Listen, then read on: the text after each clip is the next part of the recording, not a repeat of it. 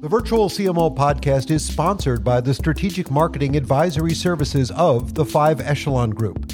If you'd like to work directly with the 5 Echelon Group and discuss how fractional CMO services can help optimize your business, enhance marketing effectiveness, and grow revenue, visit 5echelon.com. That's FIVEECHELON.com to learn more and schedule a free consultation. Welcome to the Virtual CMO podcast. I'm your host, Eric Dickman. In this podcast, we have conversations with marketing professionals who share the strategies, tactics, and mindset you can use to improve the effectiveness of your marketing activities and grow your business. This week, I'm excited to welcome Anastasia Leng to the podcast. Anastasia is the founder and CEO of CreativeX, formerly known as Picasso Labs. CreativeX is an automated creative excellence platform that aims to advance creative expression through the clarity of data. Their technology is used globally by Fortune 500 brands like Unilever, Nestle, Heineken, and even Facebook to measure creative efficiency, consistency, and impact across all their image and video content worldwide. Anastasia graduated from the University of Pennsylvania with a triple major in psychology, sociology, and French. She has been a nomad all her life and has lived in Bahrain, Vietnam, Hungary, Russia, France, England, and the US. Today, we're going to talk about implementing AI in your creatives to impact your audience and prospects. Please help me welcome Anastasia to the program. Anastasia, welcome to the Virtual CMO podcast. I'm so glad you could join us today. Thanks for having me, Eric. I'm really excited to be here. I'm really excited that you're here as well. When I do this show, I get requests all the time from people who are web developers or SEO experts or content creators. And so we cover a lot of familiar territory just looking at it from different angles. But we're going to be talking today about the power of AI, and I think the power of AI being used in a very different way than I think any guests have talked about before. So I'm really looking forward to getting into this discussion and hearing your insights on this great new world of technology that we have at our fingertips. As we kick things off, could you just share a little background with the audience? Yes, absolutely. So I started my career as a marketer. I went to Google shortly after graduating from university, and I didn't know what marketing was at that time. At Google, you just kind of got thrown into the deep end, and that was it. So I learned marketing through experience and not through education. And then after about 6 years at Google, it felt like the right time for me to leave and start my own company. So I started a company in the e-commerce space. Okay. That company did not work out. It was a failed startup by all accounts. But actually, as we were building that company, we were having a lot of marketing challenges. And through the process of trying to solve those challenges, we ended up building technology for marketers and ended up essentially pivoting our company's focus to help marketers with some of the challenges they were seeing in a new landscape, which relied predominantly on visual communication. And so a lot of it was right place, right time. A lot of my journey has also been about sort of the inability to admit that something was failing and to keep persevering. And that's sort of what led to the creation of the company I run today, which is called CreativeX. I think what's so interesting is that we are in a time of just unbelievable content creation, right? Everybody who's got a phone in their pocket is a content creator, and they have the ability to do it at a price point that is practically free for a lot of them. And yet there's so much bad content out there too. And I think there's been a big adjustment for marketers because in the past, content in the marketing realm was white papers and presentation decks and brochures and a lot of this very static content. And now in some ways, marketing is catching up to what individuals are doing in their own personal lives in terms of content creation. Just from your perspective, how do you look at the landscape in terms of just what's being created out there? Yeah, I mean, it's changing every day. And I think the rise of different consumer platforms dictates the kind of content that we create. So when you looked at marketing content, 10, 15, 20 years ago, a lot of it was really focused on content that had a very long shelf life. It was, a couple of television ads, a couple of radio ads, print advertising, et cetera. Obviously, with the explosion of the internet, you saw a huge explosion in website as content and therefore sort of online written content, obviously SEO, SEM, search ads, et cetera. And then came the rise of the visual platforms and the social networks, which drove a mass influx of visual content, but also content with a much shorter shelf life, right? And such a need to create content that marketers just couldn't keep up. I think what we're seeing, and a lot of this is obviously interpreted through our lens, where we focus predominantly on visual content, is even things that used to be done through long white papers are now being forced to be done through infographics. Essentially, the content is shortening in most cases, right? Because the perception is consumers have a much shorter attention span than they did before because they're bombarded with so many things. So they make a very, very quick decision, in most cases in 3 seconds, as to whether or not your content is something they actually want to pay attention to. The second thing that we're seeing is a big influx and a big shift from static content to dynamic content, right? So when we started the company maybe 5 years ago, most of the visual content we were analyzing was static imagery. Today, that's video. So I think, again, especially in the time of COVID, there is a desire for more dynamic, interactive engaging content, and that video is the perfect platform for that. But it's hugely challenging too, right? I think in the past, if we go back to that 10, 15 years ago, when marketing teams were creating a static piece of collateral, a brochure, a white paper, something like that, maybe the different forms it had to take were language translations if you had different markets. Now you've got Facebook, which has one set of rules, and Instagram, which has a set of rules, and LinkedIn. So you can have very similar content, but it has to be customized for all of these different platforms and the engagement models of those platforms. Do you see that as a real challenge for brands, or do you think the tools are robust enough to make that easy? No, I mean, you're absolutely right.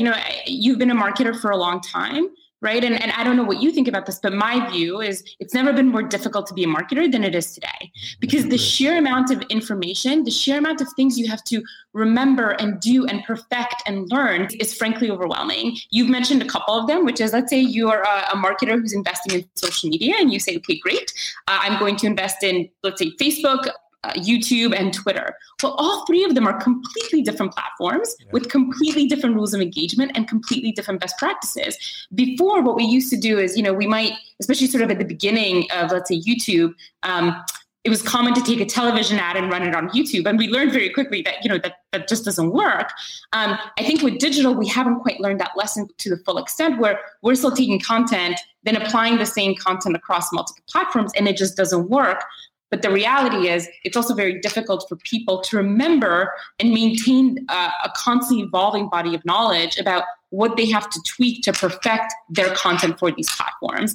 And there are very few tools that help with this. There's a lot of knowledge, but I think the challenge, and this is where technology comes in, is how do you apply that knowledge at scale, right? And how do you refresh that knowledge in real time? And that's a problem that we're hoping that technology can solve. You're so right. There are tools out there that allow you to post across multiple platforms, but many of them sort of go to the lowest common denominator, right? They're not necessarily taking advantage of what each platform can offer. And each platform's always changing. I saw something the other day where Twitter is now looking to expand the size of the photos that they put in the feed. It's just constantly evolving. And the same holds true with things like tagging companies and tagging names. Sometimes the platforms allow third-party products to do that. Other times there are some real limitations around that. And so it is increasingly hard. But I agree with your statement that I think it's never been more challenging to be a marketer. At the same time, I think these tools are so accessible that many companies feel that it's easy. And because of that, a lot of money gets wasted. Well, I think hopefully what technology has shown is that not only can it help you save time and money, but it can hopefully get you back to doing the things that you enjoy doing, rather than doing sometimes those monotonous tasks, having to figure out, hey, how do I take this piece of content that I think is really great and just get it ready to be successful on this other platform, right? And I think those are things where technology can really help. So we free up people's time to focus on the big ideas. So as we've sort of moved, as we were talking about 10 to 15 years ago to where we are today, it used to be the words were the most important thing, right? The words mattered. That's what people would see first, the headline, whatnot. Yeah. Now it's the imagery, it's that video content, it's that picture. And that's really where your company comes into play, right? We've had so many tools out there that help us pick the best words, which headline wins this one versus that one, which copy wins this one versus that one. But the imagery has been something of a mystery, right? You kind of pick what your gut feel says might be the kind of imagery that you want to use. But now you're really able to apply some science and some technology to that to help people determine what creative wins. Talk to me a little bit about what's going on there. What's happening behind the scenes that allows that to work? Yeah, well, so you're absolutely right in terms of creative is now incredibly important. And I think to some extent it always was. I think it's become more important, which is why we're paying attention. So currently, research shows that creative can be attributed to about 56% of the impact towards sales lift. So when you look at all the other things we spend our time optimizing, the place where the ad is running, the audience it's targeting, the time of day, et cetera, all of these things pale in comparison to the importance of the creative.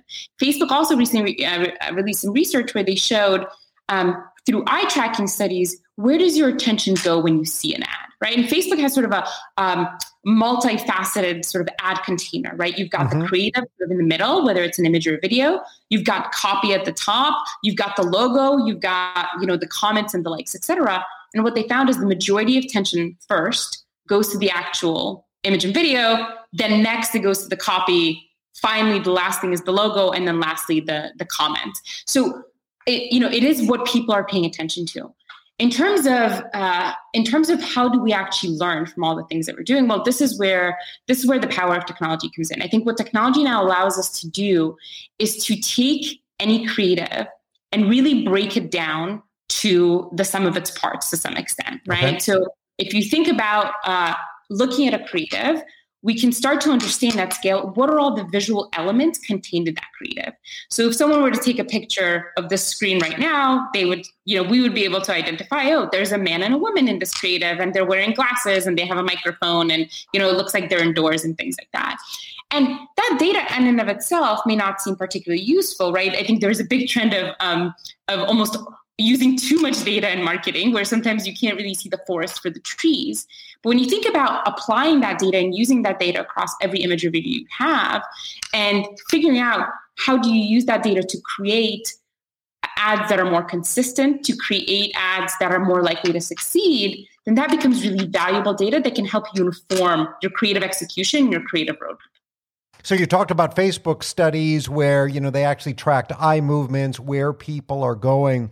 When your software gets in there and starts to evaluate that, is it using similar kinds of technology? Is it using different samples to say we're going to run different kinds of ads using different kinds of imagery and one is going to win, one is obviously going to be more popular? What's the mechanics of what's happening behind the scenes? Yeah, so I think here it's important to take a step back and sort of talk a little bit about the challenge that we're trying to help our marketers solve. Yeah. And really that challenge is, we think technology is never going to replace creativity, nor is that sort of the business we're in. We're not going to tell you to, put a dog in the ad or put a baby in the ad because that gets more clicks. We think fundamentally that's not how creativity works. And sort of thank goodness for that, right? What we're thinking about is what is the container, the most sort of successful container that your ad can go in to help you get the attention and capture the consumer's attention when you have that, sort of split second opportunity to grab them. And so ultimately, a lot of the brands we work with, their goal is to become better brands. Their goal is to create better content, more consistent content, more diverse and representative content. So taking a step back, what that really means for us is one of the things we spend a lot of time thinking about is what is that set of criteria that will make an ad successful on Facebook, on YouTube, on Snapchat, on Twitter? And then how do we help you essentially make sure that whatever messages, whatever creative you want to send out there, it's optimized so it's got the highest chance of being seen and heard, right? And that means something a little bit different for every platform. But these things that we're emphasizing right now are things that have been proven time and time again to enhance sales lift and brand lift across these platforms. And they're very different. So, again, the goal here is not sort of micro optimization, micro ad tweaking. The goal is more to understand what are the creative fundamentals that make it more likely for your ad to get seen and to cut through. Does that make sense? It does make sense. And so once you understand what those fundamentals are, you can build an ad campaign that really uses those set of fundamentals to consistently represent your brand and the imagery and the container, as you call it, so that it becomes recognizable to the brand? That's right. So we take kind of a multifaceted journey. The first part of the journey is just to understand, okay, we see that there are these fundamentals, and some brands will have done their own research and they would have learned, hey, here are some things that we see always work for us and some things that don't, right? A lot of brands are doing lots of A/B testing. They're always learning, right? And so we'll take those learnings and we'll figure out, okay, you've got these learnings. How often are you actually applying them, right? Again, it's one thing to know something. It's another thing to apply it at scale. Sure. And this will give us a view of what we think of as their creative health score, right? Essentially the percentage of content that they're deploying that actually meets each platform's specific best practices and recommendations for their industry, as well as their own learning and their own data about what makes an ad successful for them. In addition to that, we'll look at how efficient is their media spend. So how much money are you actually deploying behind content that meets all of these things? And that really helps you establish, what the goal should be, how well you're doing, how much gains are there to be made. And then from there, we have a tool that helps you essentially avoid any wasted media spend before the creative actually goes out the door, right? So this is called pre-flight evaluation. It's exactly what it sounds like.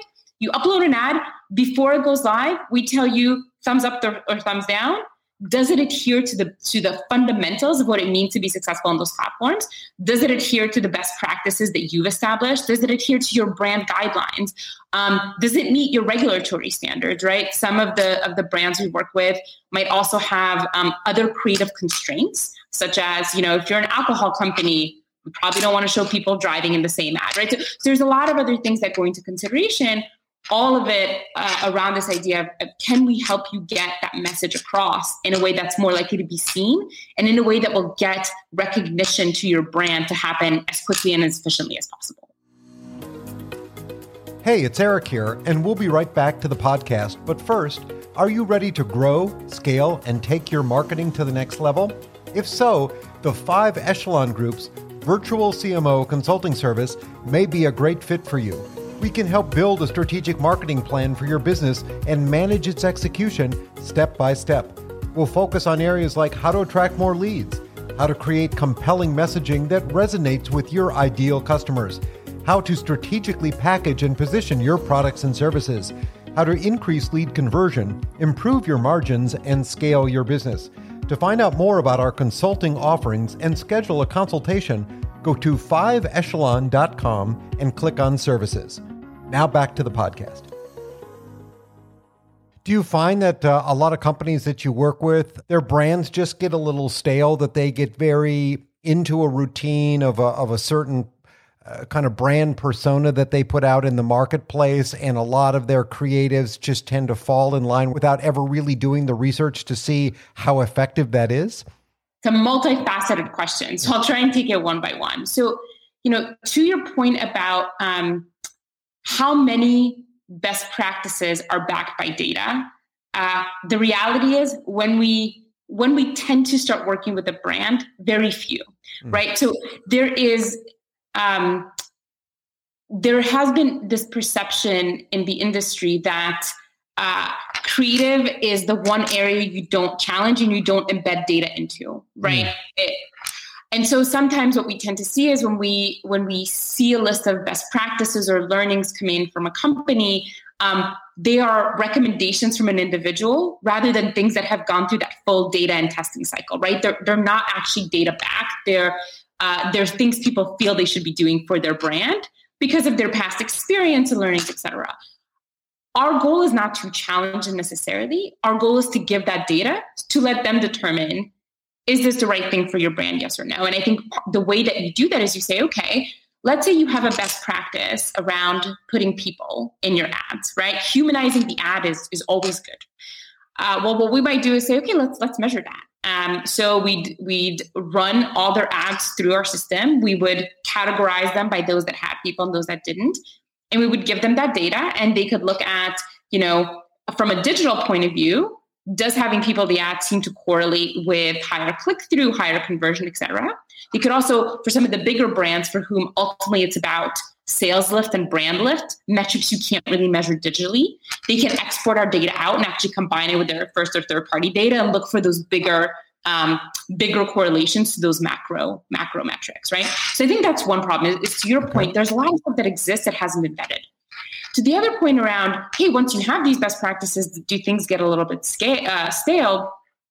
The answer is typically not, mostly because actually, again, if you take a bigger brand, a lot of teams have trouble marching to the beat of the same drum, right? So you have dozens, if not hundreds, of marketers. You have different markets, different products, et cetera, and all of them are doing their own thing a little bit. So what we tend to see is inconsistency is a bigger problem than consistency and staleness.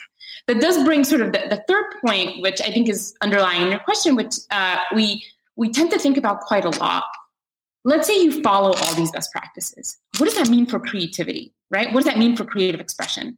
The last thing that we want to do is be prescriptive about the kinds of things that people in the creative space should be doing. And the way that we think about it is what we're simply doing or trying to do is give you some constraints in which your creativity has a higher chance to thrive, right? Mm-hmm. And there's a tremendous amount of research that says, constraints are essentially the mother of invention, right? That when people have a few barriers around a blank page, they actually get much more creative in thinking about how to do things in a way within those constraints, right?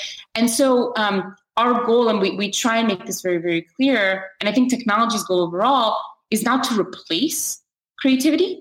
It's to give it a container in which it has a higher chance of being seen and heard.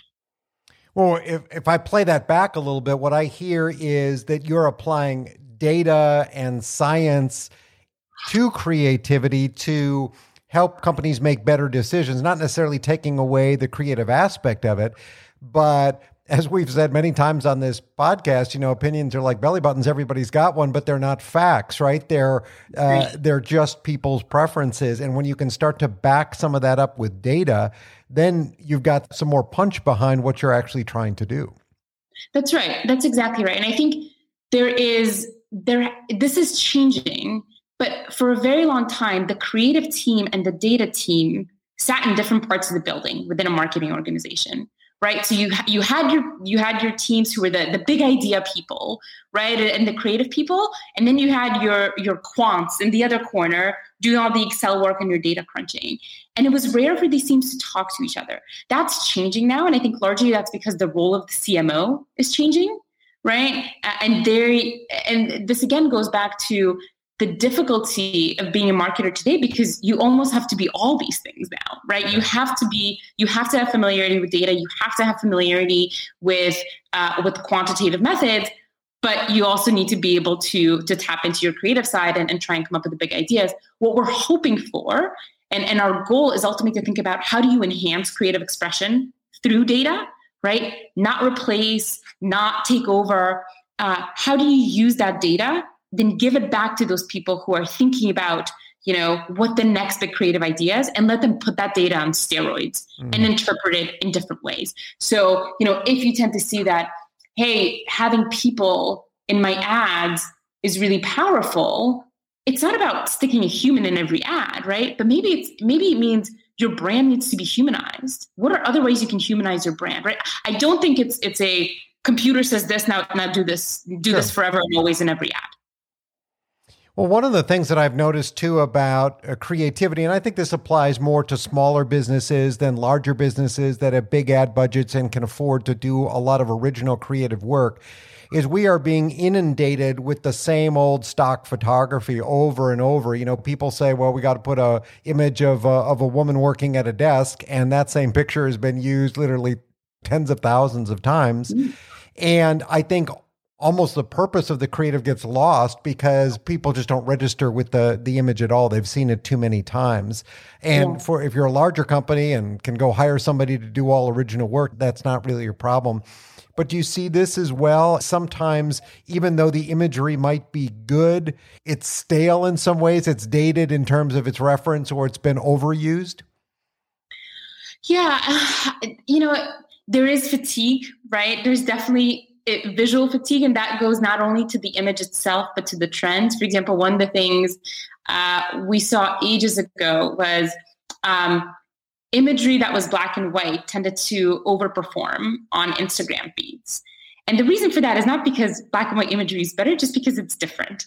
When everything else around you is in bright, bold colors and you see something black and white, it catches your attention. It's very different.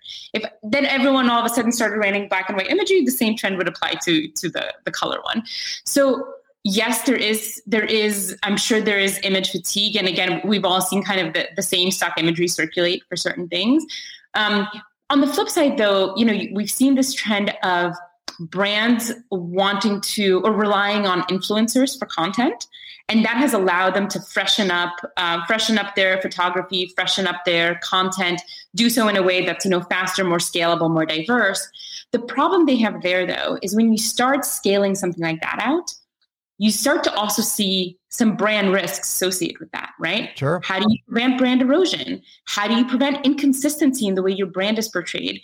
Things that I think smaller and medium-sized brands are starting to think about, but things that the large brands are very cognizant of because they have spent billions building their brand. Mm-hmm. A good example here is, if you think about Coca-Cola, there's a tremendous amount of research that shows if we just show the shade of the Coca-Cola red without anything else, no product, no logo, people will instantly know that is Coca-Cola. So think about the cost of all of a sudden having a bunch of marketing images where that red is slightly off by a little bit. Now, I know it sounds silly, right? Because you're like, well, red is red. But actually, these things make a really big difference over time. And for marketers who are just starting on their branding journey, if you don't get consistency right from the beginning, it's much harder to get it right later. And that's all opportunity lost in terms of really building that cognitive shortcut between whatever you consider distinctive about your brand and your users. But for the larger brands, it's actually setting them back and again, means that they've wasted tons of budget towards creating these distinctive brand assets and these shortcuts between their marketing and their consumers. I can totally relate to that. Working for years at Oracle, they were very militant about their policing of their Oracle Red. We cringed in marketing when salespeople would go out and create a presentation deck and shrink and stretch logos to fit on slides, and it was awful. Yeah, but for good reason. Just like you said, little changes can all of a sudden throw that off. A lot of big enterprise customers have the advantage. So many of these tools that are out there were built for them in mind. They were built for large companies, big budgets to be able to afford them. But not everybody can do that. What do you say to companies that might not have, not necessarily the budget, but the volume? Because a lot of times when you're doing testing of advertising, unless you get a certain sample size, you really don't know whether your test is valid or not. And I think for a lot of small and medium-sized businesses, their budgets may be such that they really don't get great sample sizes to know what ads are effective. Any thoughts on that? Yeah, absolutely. That's absolutely right. In some ways, I think when you don't have a lot of data, testing I don't want to say it can be worse than not testing, but it can lead you to draw erroneous conclusions because you don't have, to your point, a large enough sample size. So what I would say to people who have lower content volumes, who are more budget constrained, is start with the basics, right? So let's talk about Facebook, for example. Facebook is probably one of the biggest platforms where a lot of small and medium-sized businesses are trying to cut through. What are the basics on Facebook that anyone can take advantage of? What are the best practices for that channel? So one is you have to brand early, right?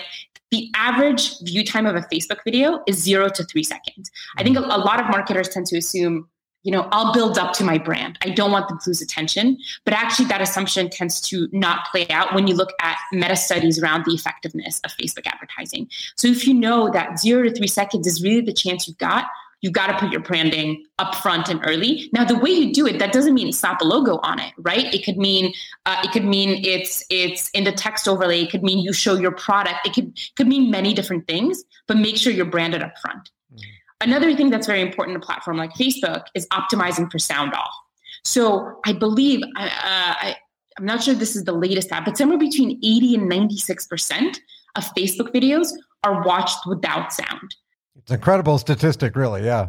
Right. So if any of your messaging is delivered through sound, or anything that relates to understanding a piece of content is through the audio, you've just lost your audience. Your ad does not have the chance to be seen and heard. So the common best practice there is use supers or subtitles, right? So people can actually follow along with the audio if there is any, or think about, how do I tell the story without sound? How do I rely predominantly on visual to do this?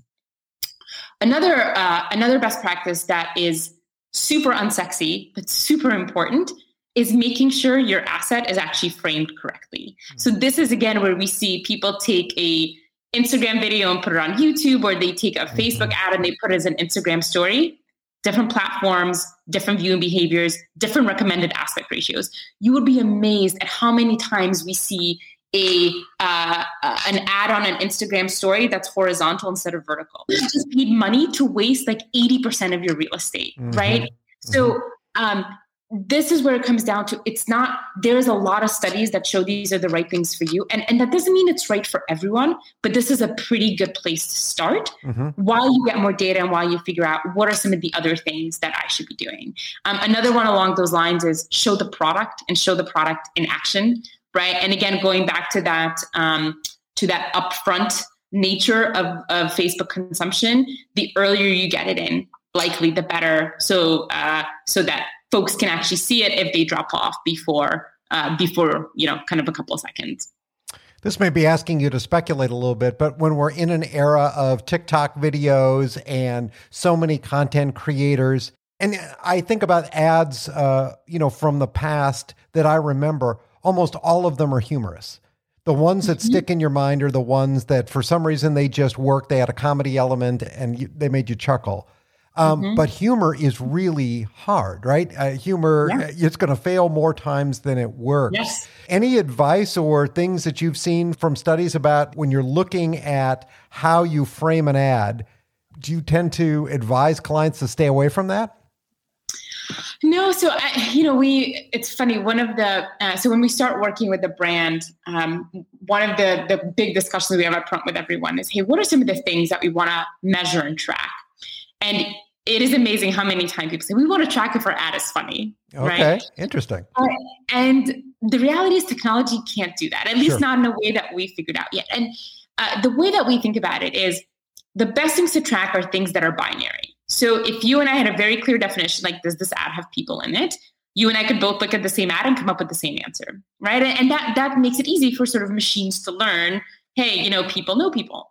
When you look at something like humor, you and I could watch the same video and you could think it's the funniest thing in the world and I could find it incredibly insulting, right? So humor is one of those things that is incredibly subjective and something that's really tricky to measure. You're right. There are studies that show that having ads that are funny tends to be better because people let their guard down, therefore they're more receptive to the messaging. How you create funny ads and what is humorous is, if I solved that problem, then I think I'd be retired. So. Probably so.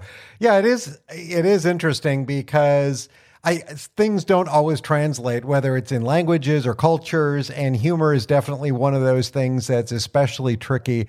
So, I've had a number of clients who have come to me and said, we want to do something funny, and it's hard to even know where to start unless that's really the face of your brand. I don't know. That's right.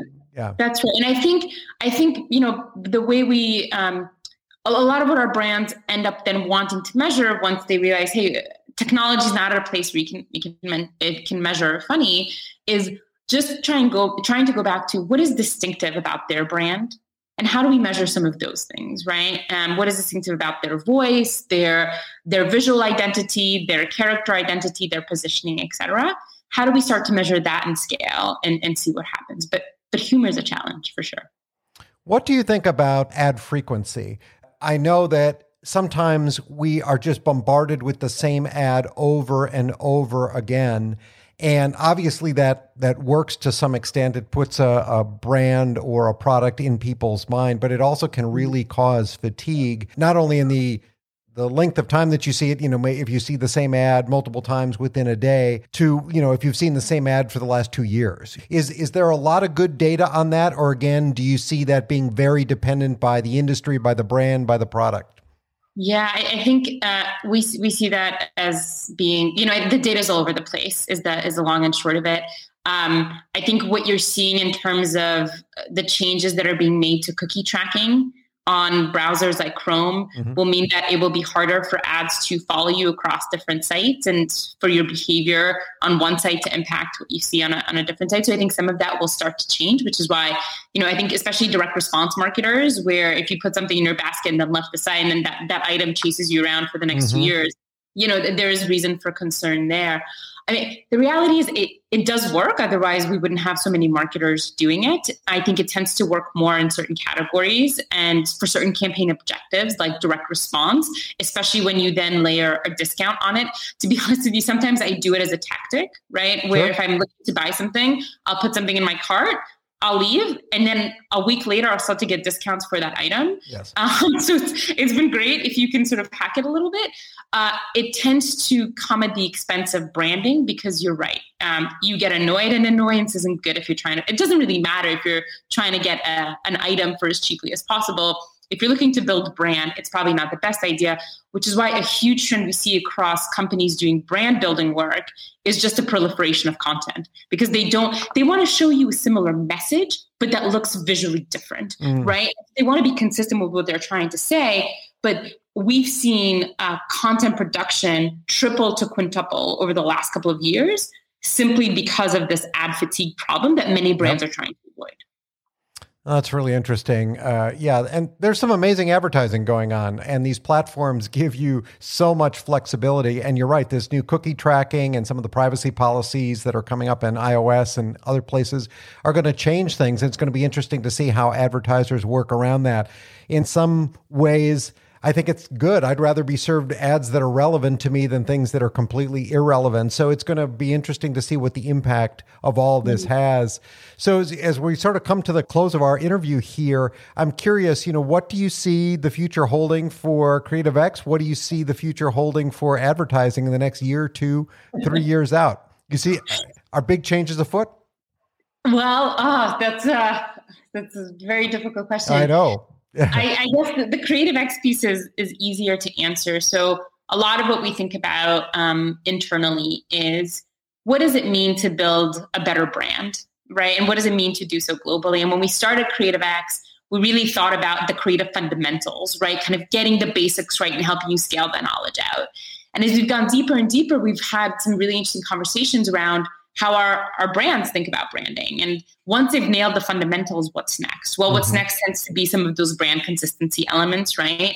And then a lot of what we're hearing now is really around diversity and inclusion representation. So how do you make sure that not only are you representing a diverse set of people, but when you do represent them, you're not relying on a set of old cliches and tropes in the way you actually feature people and the stories you tell about them. And so a lot of what we're thinking about is, how do we help brands be more responsible as they're doing branding and represent people a little bit more authentically than they do today? So that's kind of what's in store for us. In terms of what's in store for advertising, that is a great question. I think, look, I don't know if I can tell you something that the other brilliant folks you've had on your podcast haven't already told you. But what we see is there's no such thing as sort of a user on Facebook versus a user who sees your ad on TV. You have to assume everyone will see everything everywhere. So what that means for sort of audience segmentation and kind of how you deliver a consistent message is really difficult. I think this question of living in a largely cookieless world becomes very interesting from the point of view of, when you have a lot less data about the behavior of your consumers, what do you resort to and how will that drive impact? And then, I guess the other thing that I think about a lot, and I read this study recently, which showed that marketers largely don't understand their consumers, which I thought was fascinating. So there's a bunch of data that shows that when marketers were asked to select kind of the kinds of things their consumers care about, they largely get it wrong when you cross-reference that data with what consumers say. And so I guess I think a lot more of that data is getting published. So we're seeing a lot of the marketers we work with really reckoning with this idea of what do I know about what do I truly know, right? Mm-hmm. If I take myself out of the equation, what I feel and what I want and what I think, what do my consumers actually want? And can I still be a good marketer if I am not like them, right? And that's, again, more of a macro point, but something we've been thinking a bit about and that I've heard a couple of marketers talk about.